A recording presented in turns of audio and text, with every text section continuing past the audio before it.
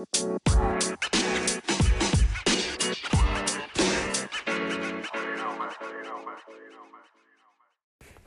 guys, welcome back to Casa Walsh, a Beverly Hills 90210 podcast. My name is Sam, and on this very special bonus episode, I have an interview with Robert Leeshock, who played Keith on this season of the show. He was a keg brother of Steve's, and we saw him on a bunch of episodes throughout the season. So I got the chance to speak to him for a little bit and talk about his career, talk about 90210, obviously, talk sports. And I also want to note that every single time that I say like, we're going to play a drinking game. Every single time that I say the word like, take a sip. Editing this, I said it a lot. I'm sorry, but let's make it fun. So let's get into it.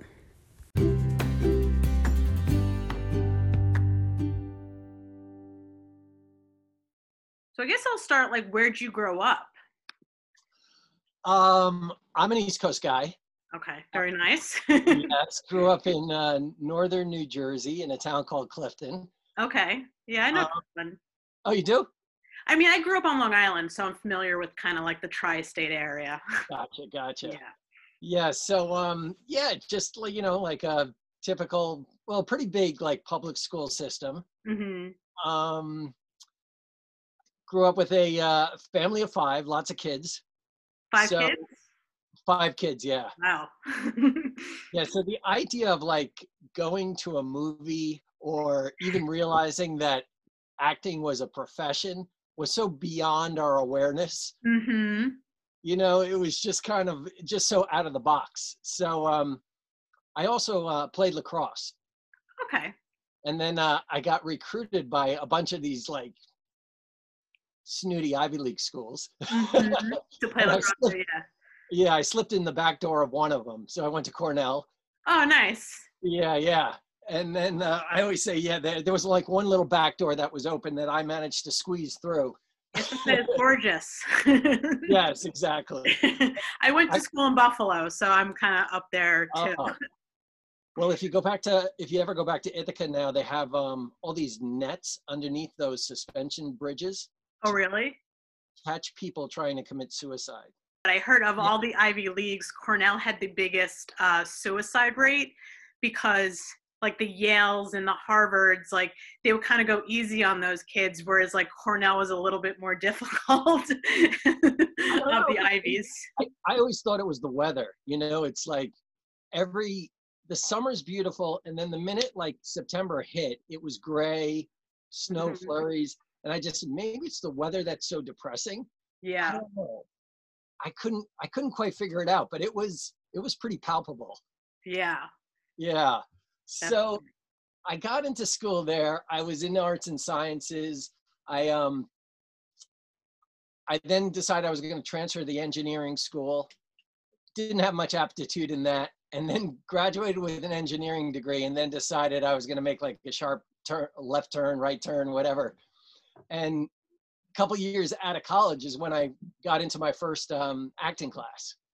So you started a little late. So even though at like maybe 24, it is kind of late. Mm-hmm. But I looked so young. I was booking all these commercials where I looked, like 17, 18. Oh, so you're playing younger, yeah. And that's like a real sweet spot for commercials, So that kind of like brought me like into it. And then I was just learning how to be an actor alongside that, seeing if I could do it or not. And then I got into this awesome scene study class. Eventually, I did some Meisner training. I'm familiar with that. Mm-hmm. And then I got into this class with this great sort of like mentor guru teacher named Win Hanman, who just recently died at the age of 96. Oh, wow. And he had been teaching all the way up until he passed away. Oh, wow. Yeah, so he actually gave me sort of like the confidence and the tools to be an actor. And that's when I kind of like said, well, I've had enough of New York. Let's go to LA. That's what I was going to say. Were you living in New York at the time, or you were in New York and then went out to LA? Yeah. So after college, I was in New York like this is like 85, 86. Mm-hmm. And so those are like my stomping around New York years. You know, when New York was still kind of like crazy and renegade. Yeah, different. Yeah, definitely different. Yeah, so it was fun. But that's when I, at some point, I don't know, everybody gets a hankering to go to LA. And so that Yeah. was my first like hankering, I guess, after, I don't even know what, 90, I think it was in LA like 93 to 96. Okay. And so that kind of segued into the first audition that I went on was for 90210. Really? Yeah, So first one in LA and you booked it. exactly. That's crazy. It Yeah, usually doesn't happen. it never happens. I mean, you can go on 1,000 auditions and never Yeah. get something. And it was kind of funny because I had a roommate who I was in acting class with, and I was all set to go into the audition like over the top. So the guy's he's a frat guy. So I thought, let's make him a real kind of idiot frat guy. Yeah. All these like notions of like, like a costume that was just so over the top. And my friend just said, hey, listen, wear a green shirt so it kind of highlights your eyes and just say the lines. So I got in there. Advice. It was good advice. You know, the second audition, I think it was Aaron Spelling must have been in the room. Okay. And so I just said the lines and I got the part. And did you know it was going to be a reoccurring, like, because you were on the entire season? No, I was actually only on about It was 8 episodes. 8 episodes, but throughout like that first season in college for them. Right. Because Steve was in the frat and you were one of the frat guys. Right. Was that the first year that Steve was in college?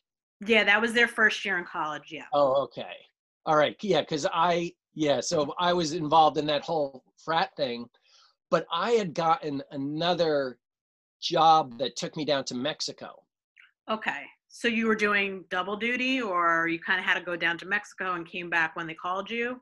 No, so I did I think it was maybe 7 episodes, and then I went to Mexico, but I think that they may have like incorporated me more if I had been around.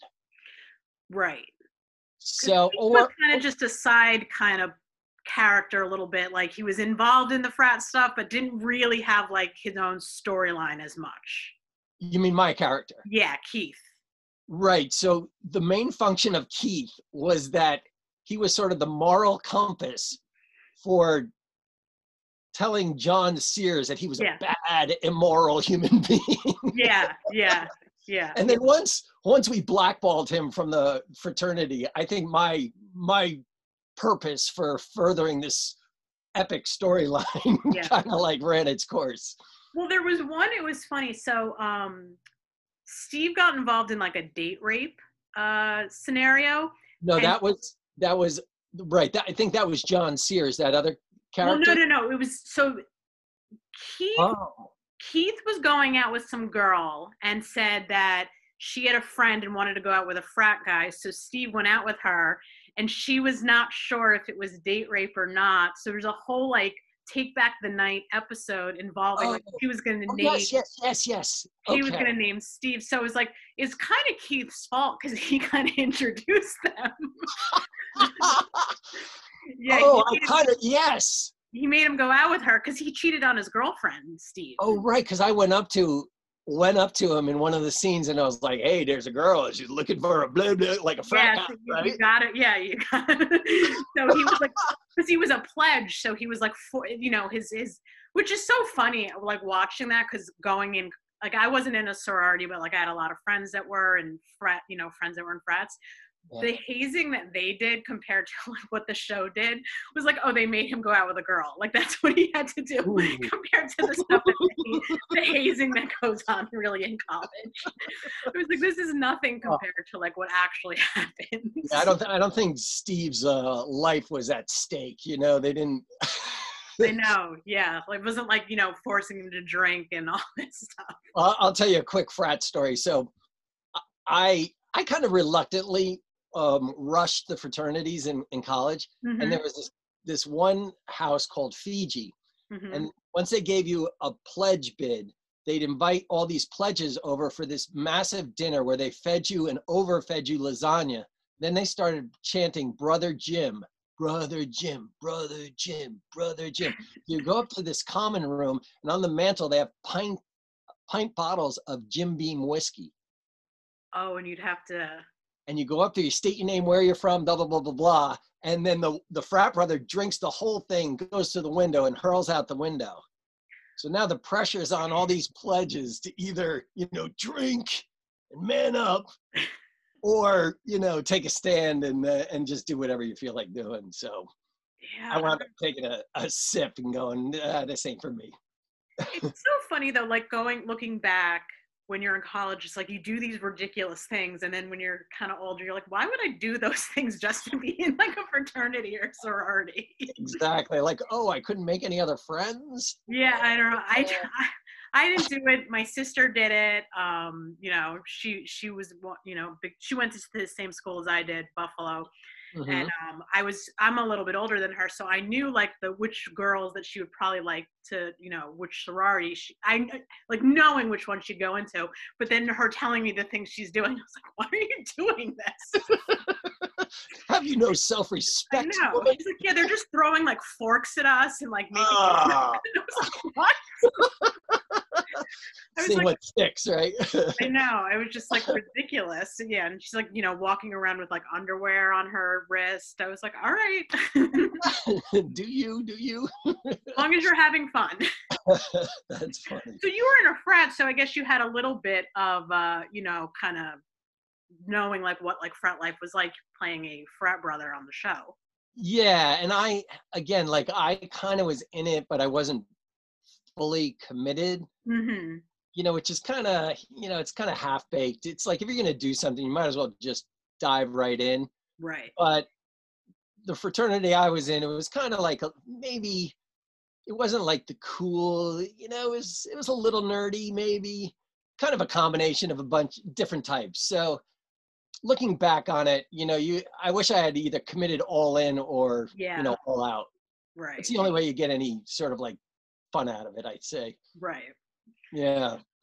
So 90210 first audition in LA. You obviously, I assume, were aware of kind of the phenomenon, like the show at that point, because that was season 4.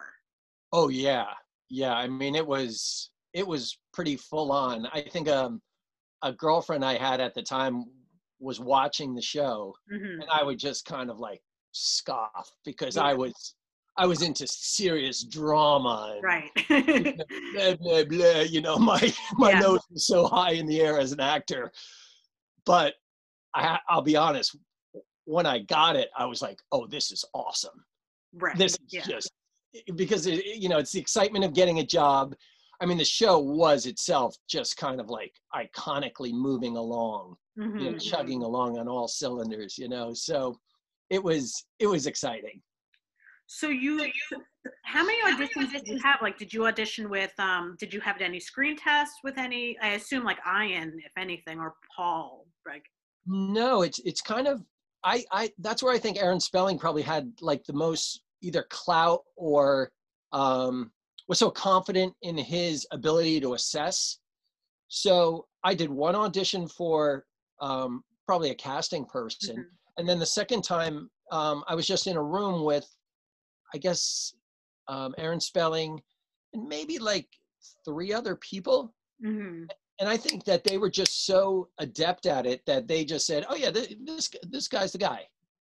Like, and so there was no like third audition, no. Oh, so it's pretty quick. Yeah. They just kind of. Yeah. And they told you on that second audition you got it, or you're like, no, your agent calls you and says, yeah, you got it. That's nice. Yeah, that's pretty impressive though. Like first one out of the gate there.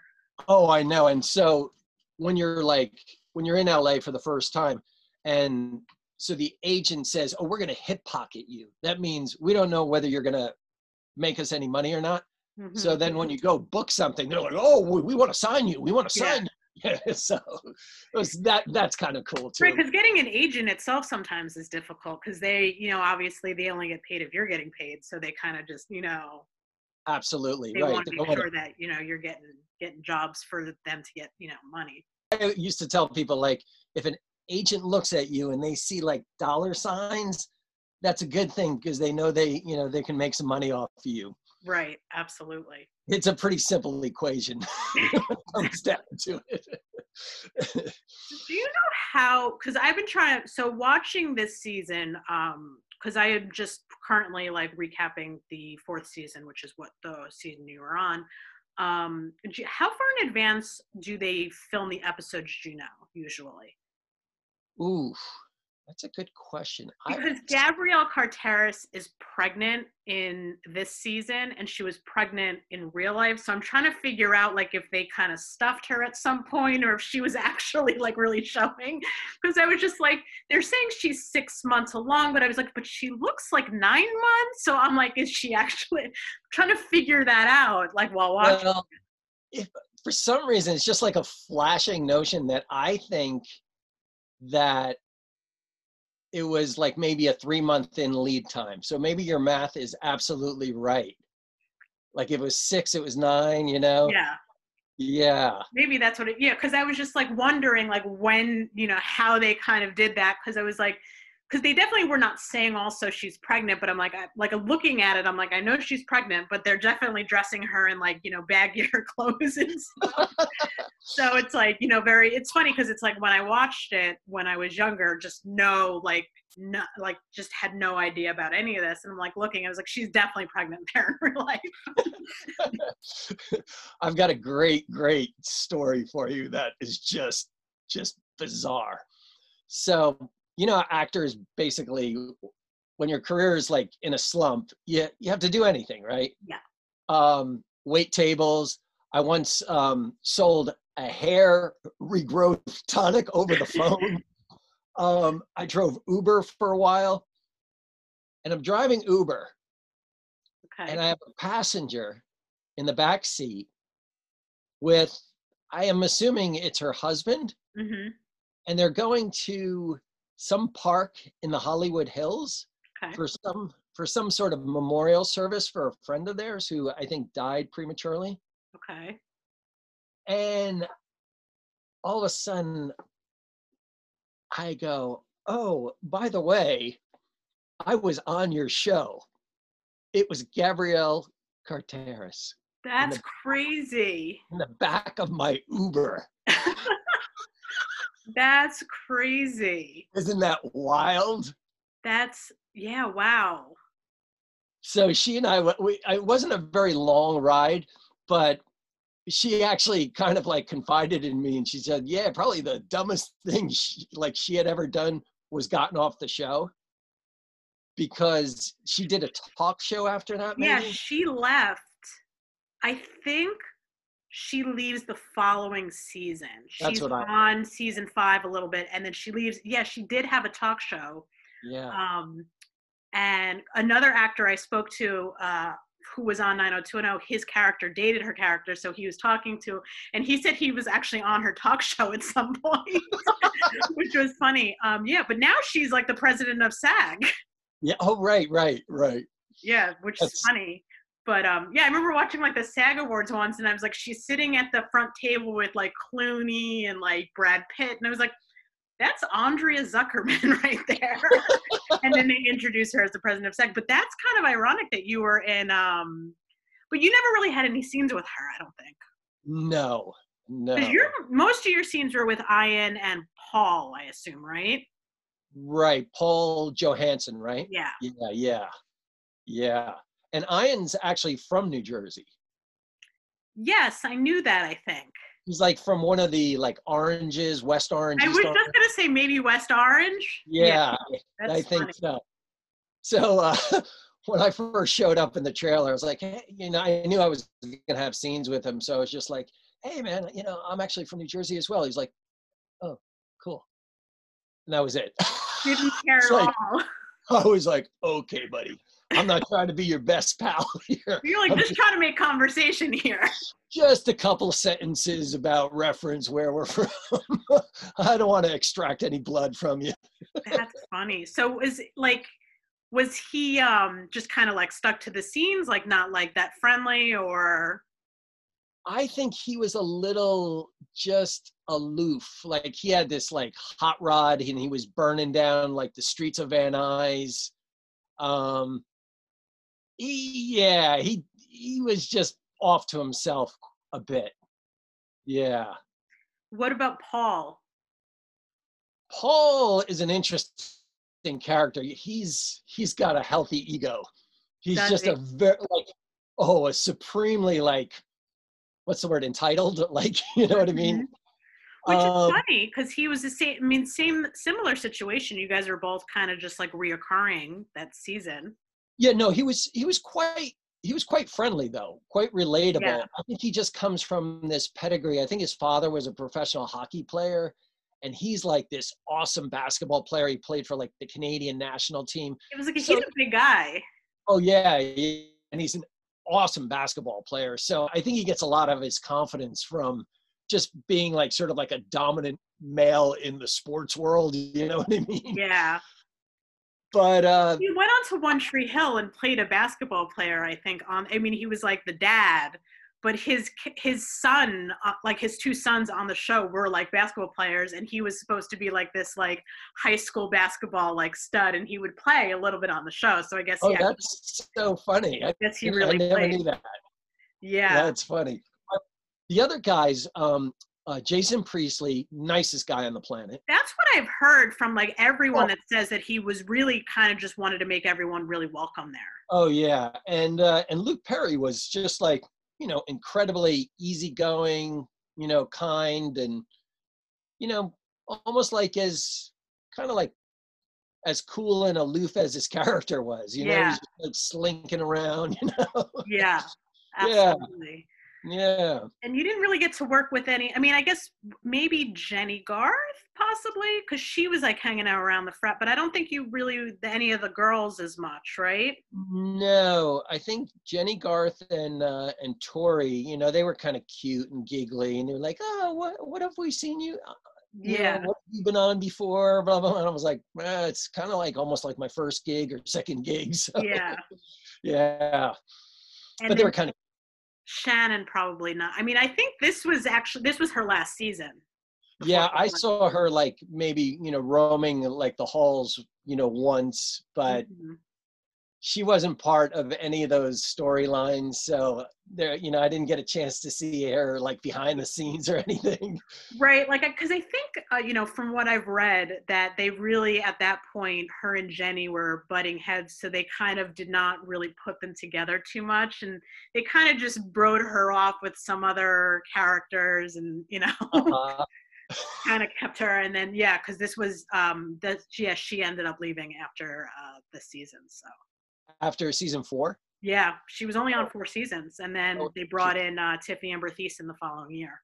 oh, interesting. Yeah. To kind of replace her, which was Well, that's so interesting because after you do 5 seasons is where you get that like right that bump where they sell yeah. it at lock and I think they wanted to. I think that she asked to be released, and I think yeah. that they allowed it because there's a certain amount of years, like right, like it used to be 7. Someone said, and then I think it's like 5. Like usually you sign a contract for a show, and I Oh, think and that you're almost obligated to fulfill that? yeah, something like that. But she was asked to be released, or she signed maybe a 5-year contract.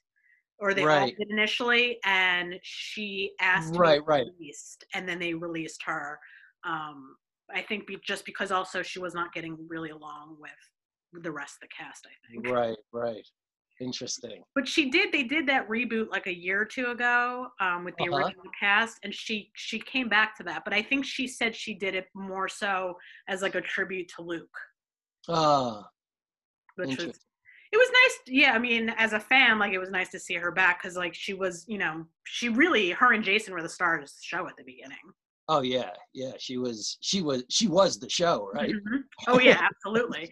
And then it's so funny though because I'm thinking like if the show was on now with the success it had then, and social media and stuff like that, like how, because they kind of got away with a lot more stuff than probably anyone knew, like that they were doing with the partying and stuff like that.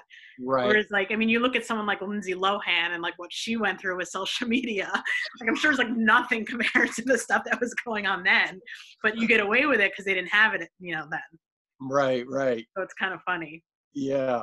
Right. So 1998, I got on I got a part on a sci-fi series. Mm-hmm.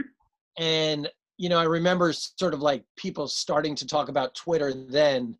And, you know, even then I was scoffing at it going, I don't want to, blah, you know, get followers, you know, Mm-hmm. silly me, huh? It's crazy to think though, like, yeah, that completely, I mean, I'm not that old, and I was like saying in college, they didn't even have, like, people are majoring in social media now.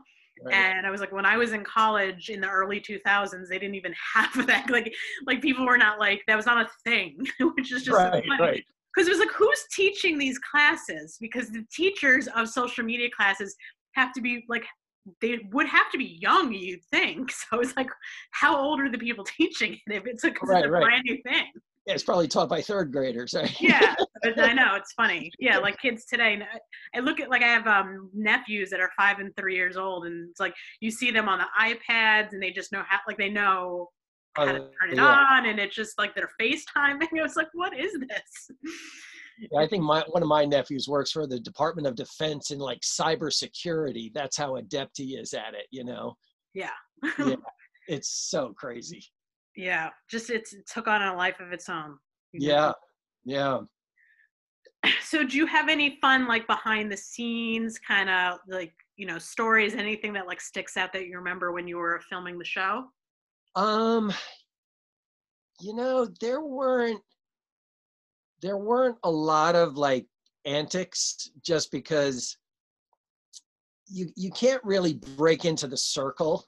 Mm-hmm. You know, you almost like have to have a contract, you know, otherwise you're just kind of like relegated. I actually I mean, I was so out of my mind. I actually had more fun doing the scenes, because one of the scenes there was like this it was like a carnival. Mm-hmm.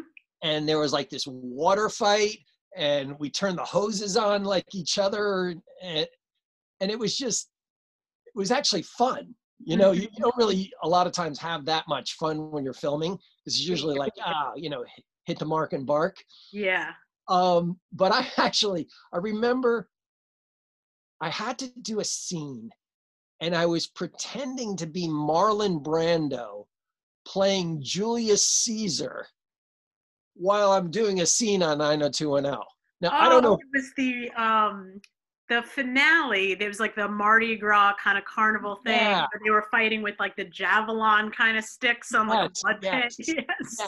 And I remember going, I don't think anybody has any idea what I'm doing, but I'm really like just pulling from all over. I mean, just to make it interesting for myself. Right. Yeah.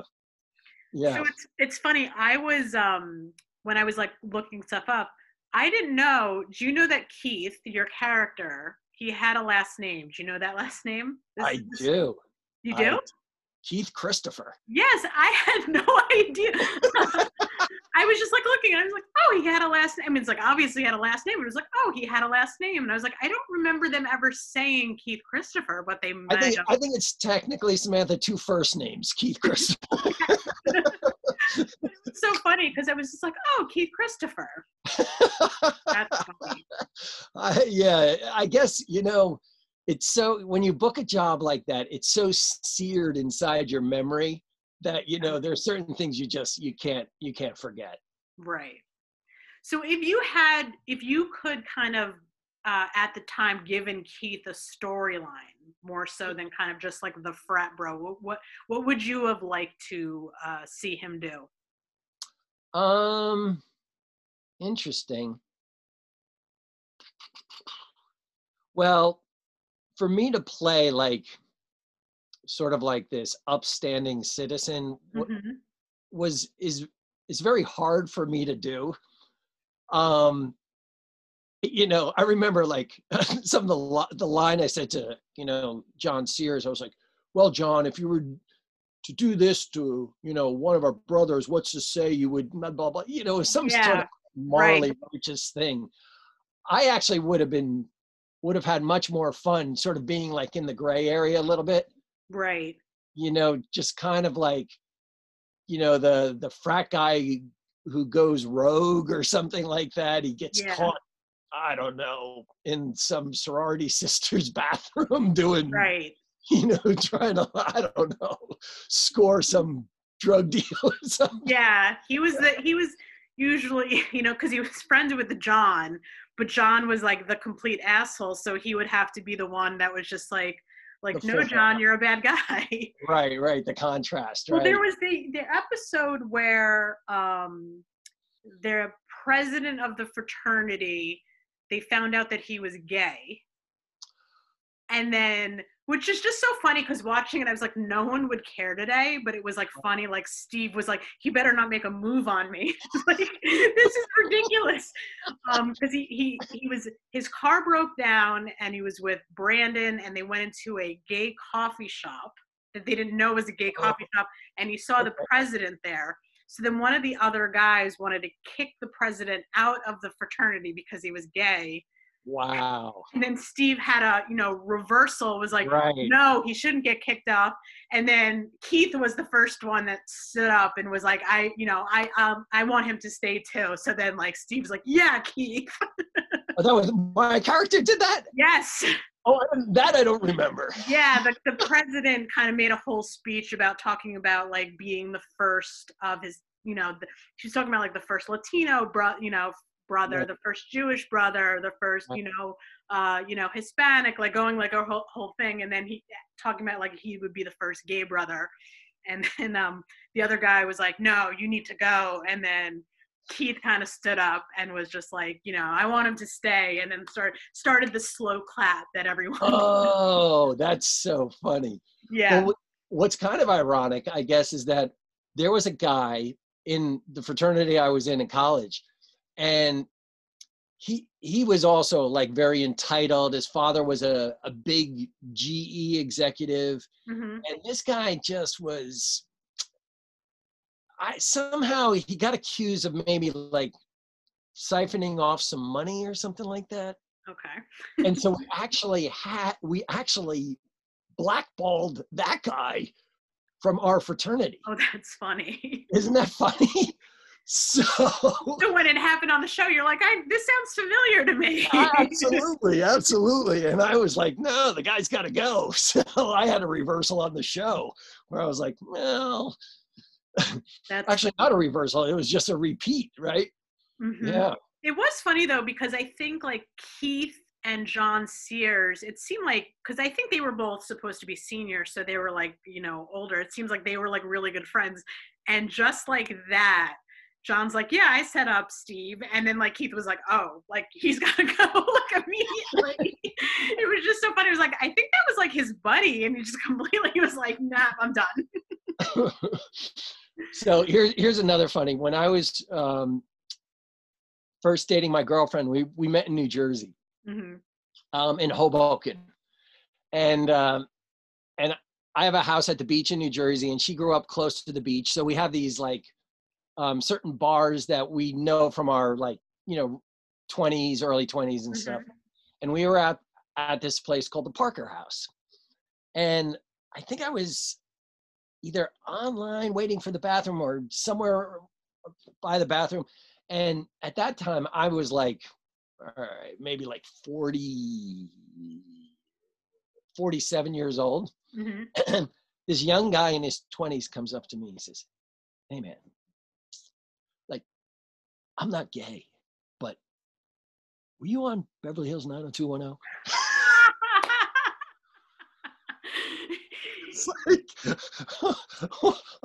I didn't even say I don't even care if you are gay, but watching that show doesn't make you gay. I know. He wanted to be, because he definitely watched the show. The guys watched it. It's funny that he just like wants to clarify that he's not gay. I just couldn't, I couldn't stop howling about it. It was just, That's funny. yeah. Did you get recognized a lot from that? Actually, later on in life, yes. It's just one of these shows where people just, they can just pick you out of a lineup. It's pretty amazing. How many seasons did they do of 90210? 10. 10, okay. Yeah. Wow.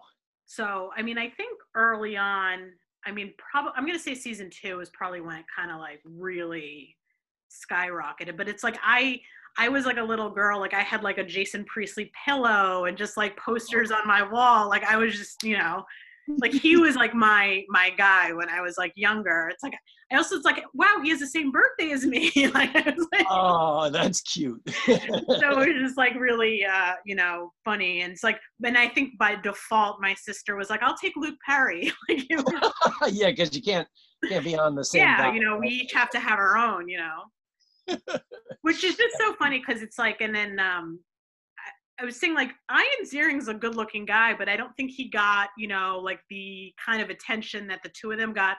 And definitely not Brian Austin Green until like later for him, because he was the youngest one. Oh, right. Because he was, I think, him and Tori, I think they're playing the actual ages of the characters. Oh, yeah, probably. Yeah, he appeared to me to be a lot younger. Yeah. Where funny, he went through like a growth spurt because he was like shorter than everyone, and I think by season 5 or 6, you're like, oh, he's taller than all of them now, which is pretty funny. Yeah. I think the biggest. What were you gonna say?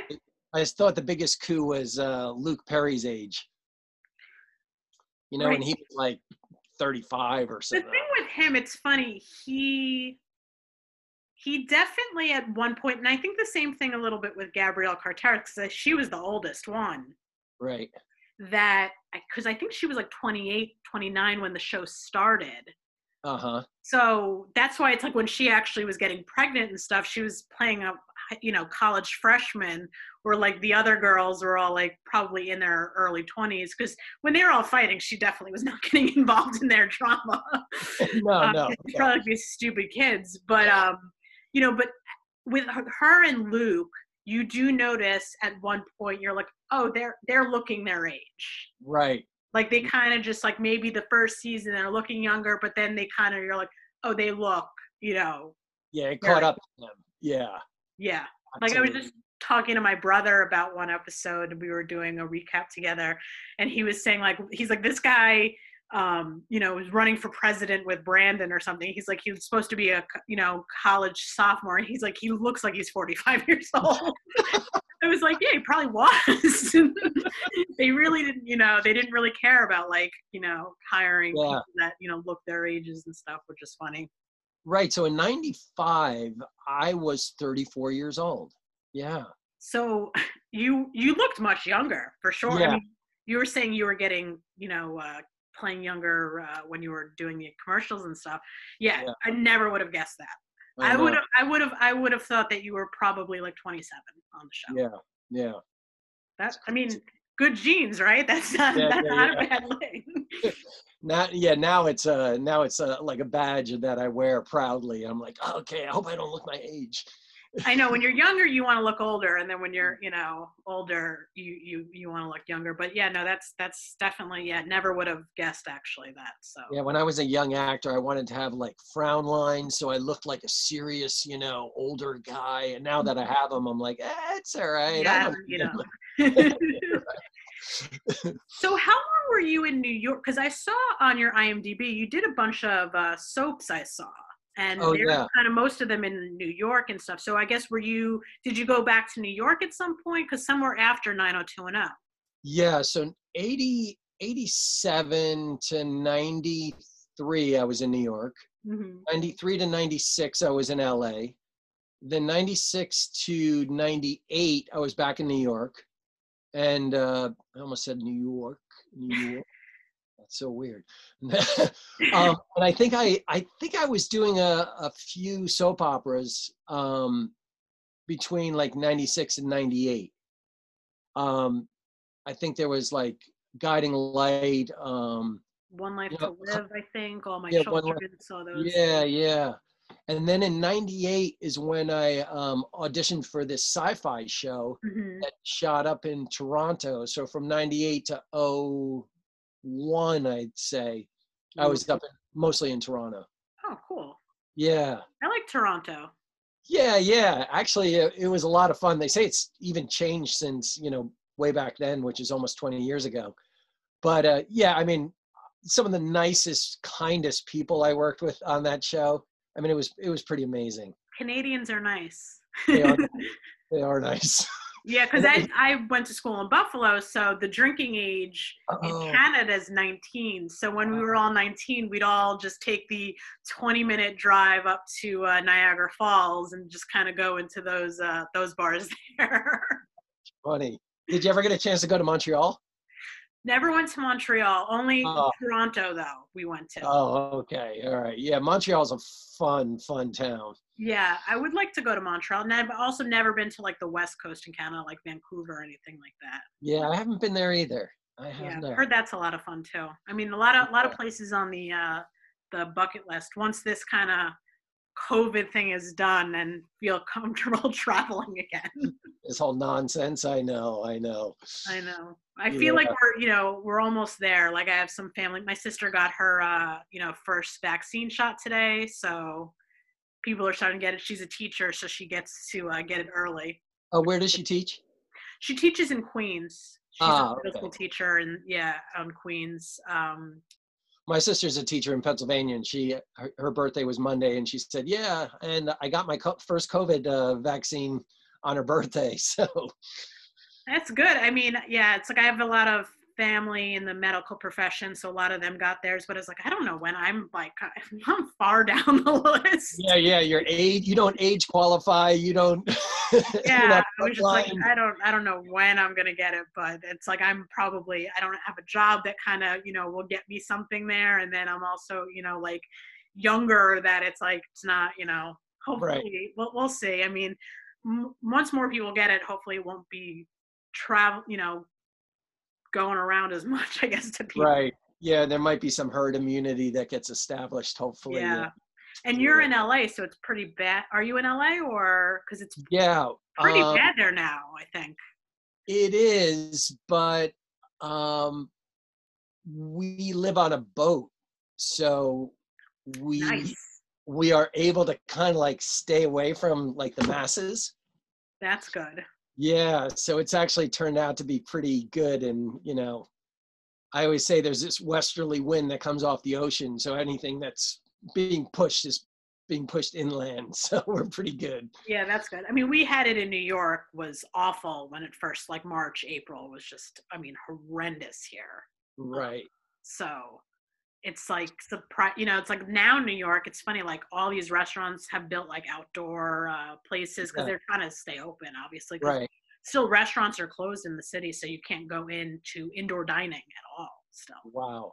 And are you in the city or in the... Yeah, I'm on the Upper East Side. Oh, nice.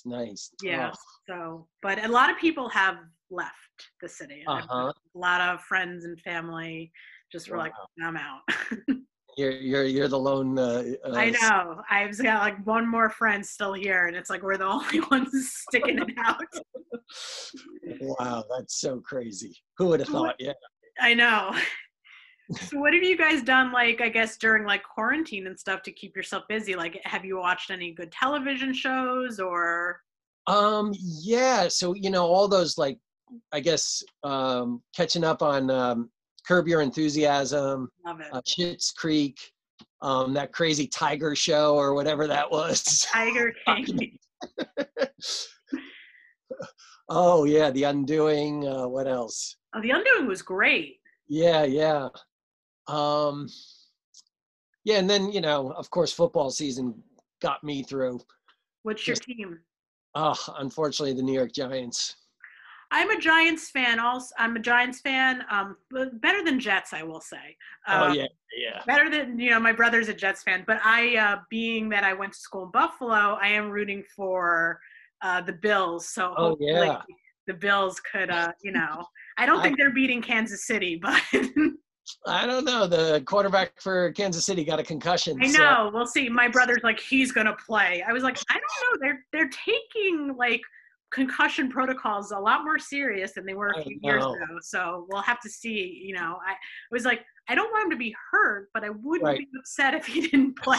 I'm just saying, like, I think it was like if he plays, Kansas City has I think it was like a 70% chance to win, and if he doesn't, it goes down to 35.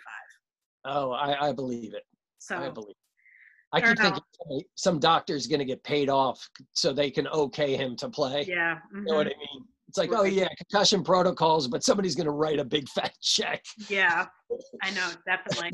And then the other game should be good, Brady versus Rodgers. So we'll see. I mean, oh, I know. I'm rooting for Aaron Rodgers. Brady's not enough. I love to hate Tom Brady. Oh yeah. And it's like, it's also the Super Bowl's in Tampa. He shouldn't get home field advantage. Oh, you're right. Oh. Yeah. Oh, that would be horrible. I know. He doesn't deserve it. I feel like anyone that's not from like the New England area, or I guess Tampa now, like just, you know, loves to hate him. But as Giants fans, we're always like, we beat him twice. Exactly. So it's like, no, it's like I thought if the Giants had made the playoffs, we would have played Tampa. Right. Mm-hmm. And it would have been great to just beat them one last time. I know. I was talking about that with my dad, but my dad's like, yeah, but it was Eli also. So it's like, he's like, I don't know if I fully trust Daniel Jones. Yeah. I have the same anxiety with Daniel Jones. As long as nobody's an Eagles fan, then you're good. No, definitely. Okay. No. Yeah, that's any Philadelphia sports team. You got to go. Yeah. You know, those are deal breakers for us. Yeah. I believe it. Cool. So, yeah, I mean, do you have any upcoming projects, like anything to, we can look out for?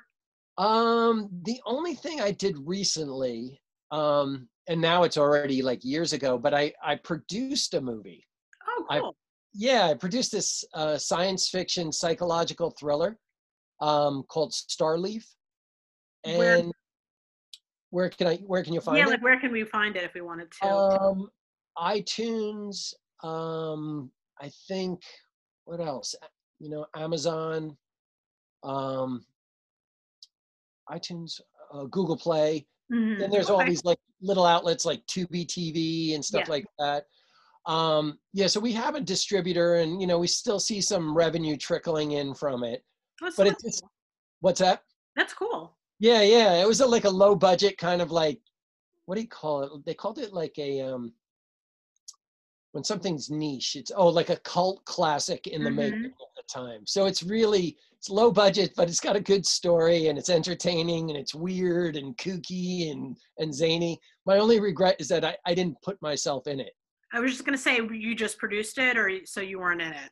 All right, I did one little cameo, but now that I look back, I'm like, why didn't I stick myself in that? You know? Yeah. Yeah, I was a producer. Yeah. I mean, I had all the clout, right?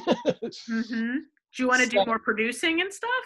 No, I think it's a one-off kind of venture. It's just it's too risky financially. Mm-hmm. And it's a little bit of a babysitting job, because you actually have to take care of actors, and you realize how unmanageable certain actors are. Yeah. Yeah. So it was fun for the novelty of it. Yeah. But yeah, I've just been, putting myself on tape for, a couple of projects here and there. Mm-hmm. And, we'll see if I can sort of like, once this pandemic is done, just kind of like wedge my way back in. Yeah, it's been kind of rough, I imagine, because a lot of shows, like productions, were down for a little bit. And I know certain shows that were supposed to come back for certain, like Netflix shows, got picked up for certain seasons, and then they just completely decided to like can it. So. Oh, wow. Yeah. I imagine, It's pretty stark. Yeah. Yeah. It's like hearing some of the protocols that are going on, like where, it's like getting daily tests and stuff. It's a lot for sure. Yeah. Oh, they're using less. Oh, supposedly they're using less guest stars too. Mm-hmm. Keep the like circle kind of tight. That would make sense. Yeah. Because they're just trying to It's funny, like certain shows I think are like actually like talking about COVID, like, and like Law and Order SVU. It's like they're like wearing masks, but then they're not. It's like I don't know what you got. It's like we want to watch TV to escape it. We don't want to like be reminded of it. The minute I hear them talking about COVID, I'm just like, oh, really? You too? I know. It's like I watch a lot of those housewife shows, Real Housewives, and it's like they filmed it and it was funny like watching them at the beginning. They're like, yeah, you can't buy toilet paper anywhere. It's like what we went through in March. Like, this is too soon to kind of. I know. You're right. We need more escapism in our lives. Yeah, for sure. Yeah. Absolutely. What are your handles and stuff? Oh, so at Rob Leshok on Instagram. That's probably the only one that I'm kind of like, using or on top of. Yeah. All right. So I will, when this comes out, I'll like message you, and I'll also, I'll tag you in this so people can kind of, listen in on the interview. That sounds great. That sounds fantastic. Thank you so much. I appreciate it. Oh, it was my pleasure, Samantha. Nice to meet you. You too. Enjoy the rest of your day. And stay safe. Yes, you as well. All right. Take care.